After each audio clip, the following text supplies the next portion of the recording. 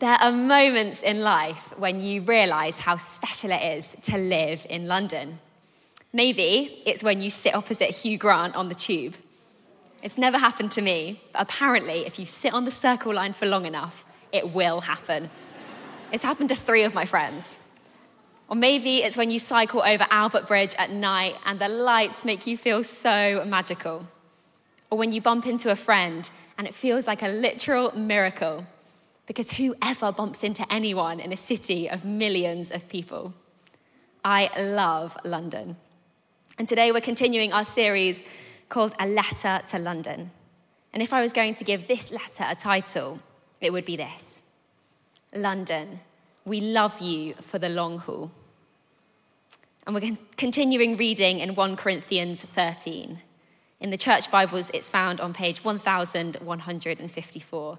So you can read along in verses 4 to 8 and 12 to 13. So this is God's word. Love is patient. Love is kind. It does not envy. It does not boast.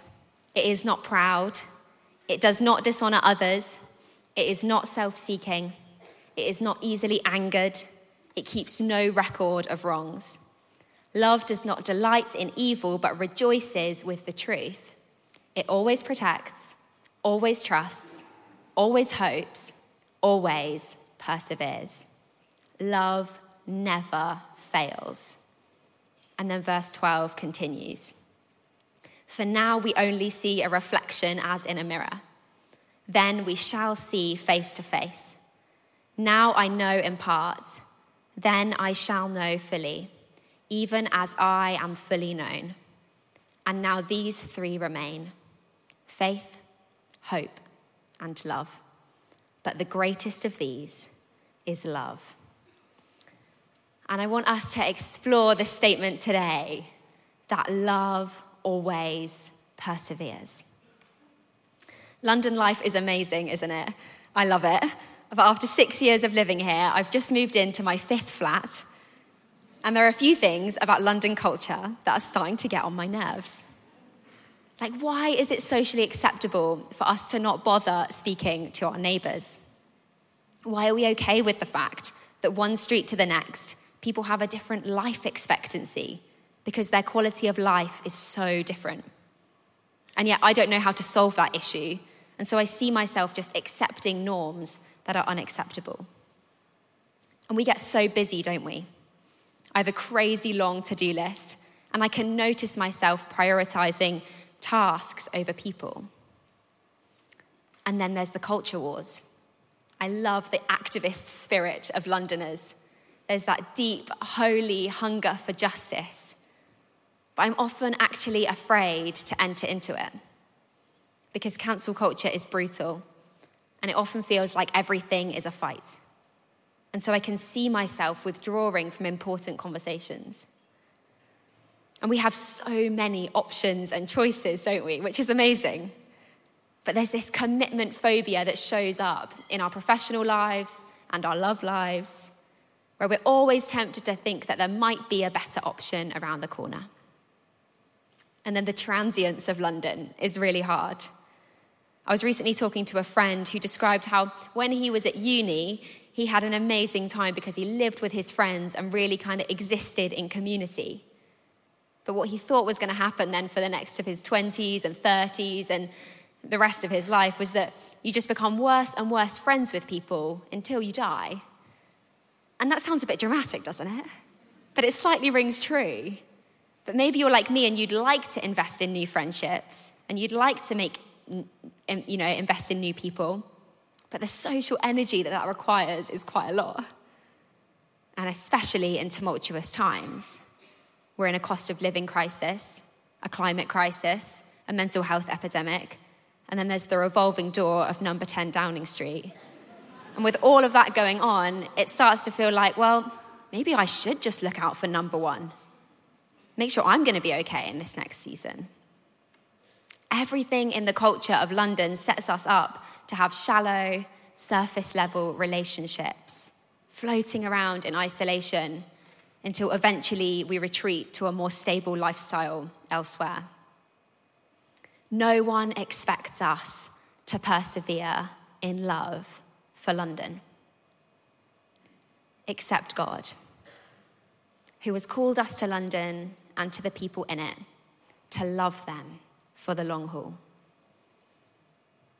In this letter to the Corinthians, Paul is saying, don't settle for the kind of love that's accepted. There is a kind of love you haven't known yet. It's a persevering love, a love for the long haul, a deep, deep kind of love that has grit, determination, defiance, and courage. And as we look at our passage for today, we're going to ask two questions. Firstly, what is this long haul love? And secondly, how can we love for the long haul? So what is this long haul love? Well, in verse 12, I think we start to get an idea. It says this, "For now we see only a reflection as in a mirror. Then we shall see face to face." He's saying that the way we tend to think about the love of God is in human terms. It's like looking in a mirror. But in fact, the love of God is far more than we could ever imagine. And over the past 2,000 years, theologians have tried to put words to this. And many of them have landed on talking about the dance of love between the Father, Son, and Holy Spirit. Meaning that long before the creation of the world, God himself has always been an overflow of love. That there's so much love in the very being of God that God chose to create you and me and our city and the whole of the cosmos so that God could love us too. But I think we have a way of forgetting this reality.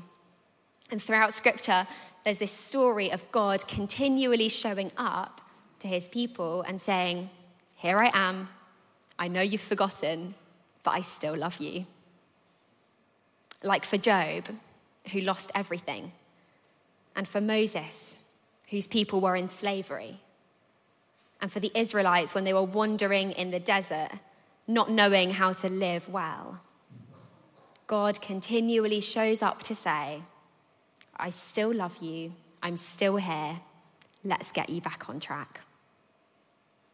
And for the people of God who had been waiting for a savior, God showed up in the flesh.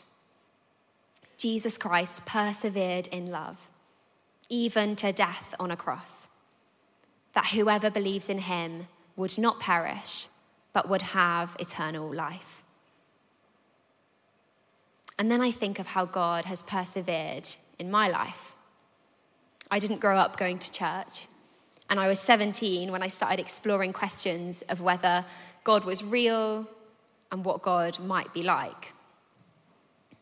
And I ended up studying theology at Cambridge because I wanted to know why people around the world had faith. And whilst I was studying, I started to think that the claims of Christianity might be true. But 3 months before I'd gone to uni, my mum had passed away. And so I figured that if God was real, which he might have been, I thought, then I didn't think I could trust him with my future. I wasn't sure that God loved me at all, let alone that he loved me for the long haul. But when I was 22, I ended up doing Alpha here at HTB. And on the 4th of March, on an Alpha weekend, I found myself filled with the Holy Spirit, which I can only describe as knowing that God's love for me was real, that I was known, and that he was close up in my life. And when I look back over those years, I can see how God persevered for me and how he carries on persevering for me today. And I don't know what your experience of love has been with your friends or your family, with your parents or partners. But for me, this gives me hope that the love that I've experienced so far in life is actually just a tiny glimpse of the love that God has for me. So long-haul love is the overflow of God's love. And if we're to love for the long haul, then our role is to follow God's lead.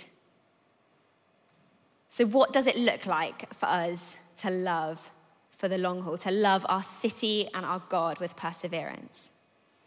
Well, love for the long haul means embracing the seasons. If you're going to persevere, it is a fact that you will journey through every season of faith.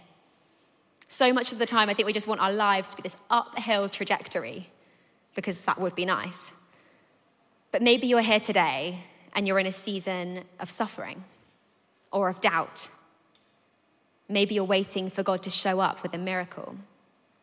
Or maybe you don't even know what's changed, but you just know that the fire you used to have has somehow been stamped out. Well, I want to tell you today about my friend Tanya. I met Tanya in May this year when she moved from Kiev to London to escape the war in Ukraine. And over the past 6 months, I've loved getting to know her. She's been working here on the Love Ukraine project. And she's helped 98 people to move safely from Ukraine to the UK, fleeing the war. And she's been working with lots of you as host families to take people into your homes, as well as with churches across the country to help create safe communities for people to live in. And I asked Tanya what it's been like for her in her faith this year. I kind of figured if anyone knows something about perseverance, Tanya probably does. And this is what she said. When the war in Ukraine started, everything became chaotic and unpredictable. The life of a whole nation was changed in the blink of an eye. No matter the circumstances, I know that I have Almighty God as my Father. And then she said, perseverance is not needed when everything's good, but it can be shown and developed only in difficult circumstances. And I think that's true, that in the times that we think God is least close, it turns out that we actually have the greatest opportunity to know just how deep his love is. And it doesn't mean that we just accept injustice, but it does mean that no matter the season, we can find God there. So what season of faith are you in? Is it a season of joy, celebration, or is it a season of suffering, or doubt, or apathy? You can know today that God's love is big enough for your season. And I know there are many of you in church today who have embraced the seasons of faith for many years, decades even, far longer than I have. And I can only imagine that there must have been days where you woke up and dreaded the day ahead, when it looked impossibly hard to persevere in love for your family or your friends or your colleagues or your church, where you loved and persevered, and in return, all you got was being ignored or criticized or misunderstood. Well, I want to say thank you to you today. Thank you for your persevering love, because you show me and my generation that yes, this love is for a lifetime. And that's the kind of persevering love that I want to choose today. A love for the long haul that means choosing love for whoever is around you. In 1 Corinthians 7, there's a verse, and one translation puts it like this: don't be wishing you were someplace else or with someone else. Where you are right now is God's place for you. Live and obey and love and believe right there. I've been reading a book by psychologist Henry Cloud, and he describes how a person goes through life like a ship that goes through water, and it leaves a wake behind it, like ripples in the water behind them. And he says a person leaves a wake behind them in two areas: in their tasks and their relationships. What did they accomplish, and how did they deal with people? And he says we can tell a lot about a person by the nature of the wake. And love for the long haul requires us to have a good look at the wake we leave behind us. So I've been asking myself this. What's the wake that I leave behind me in my family? Do people feel loved? Or do people just think I'm being busy? What's the wake that I leave behind me in my street? Does it contribute to isolation? Or have I shown people that I love them? What's the wake that I leave at work? Have I helped others get ahead? Or have I tried to do what's best for me? And what's the wake that I leave with people I meet at church? Do I go all out for others? Does it go beyond the surface level chats? And when I ask myself those questions, it's quite confronting because the wake doesn't lie. There are no shortcuts in love. There's no point telling someone that you're persevering in love for them if that's not their experience of knowing you. In the 1800s, there was a couple called William and Catherine Booth who had heard the gospel and decided to follow Jesus. And one day they moved from Nottingham to London, and as they began to tell people in London about Jesus, they saw that the people of London were struggling. People were without work, alcohol addiction was the norm, there was a lot of homelessness, and people in forced labour. And William and Catherine were utterly convinced that God loved the people of London more than this. And so they committed themselves to love the people of London for the rest of their days too. William Booth summed it up when he said this: "While women weep as they do now, I'll fight. While the little children go hungry, I'll fight. While men go to prison, in and out, as they do now, I will fight. Where there remains one dark soul without the light of God, I will fight." And he went on to say, "I'm not waiting for a move of God. I am a move of God. I'm not waiting for a move of God. I am a move of God." And he was right, because their work later became known as the Salvation Army, which now operates across the world in transforming people's lives with practical love and the gospel. Did you know that you can have that confidence today? That God is transforming you and will use you to transform everything and everyone around you. You don't need to wait for a move of God. You are a move of God. That's how to love for the long haul. And I want us to imagine for a moment what our city would look like if we were full of this persevering, long haul love. Imagine a London where we no longer expected shallow, surface level relationships and isolation. Imagine a London where we were committed to those around us for as long as we're here, in the tumultuous times and the good times, where we engaged with people's big questions and where justice would reign. Imagine a London where the all-surpassing love of God was known to all, where the name of Jesus was glorified and where people were drawn to him as the God who loved them first. And yes, there will be days when you persevere and keep loving and nothing happens in return. And that's where we need faith and hope for every person and every situation. Because now you know in part, but one day you will know fully the impact of God's love and your love on our city.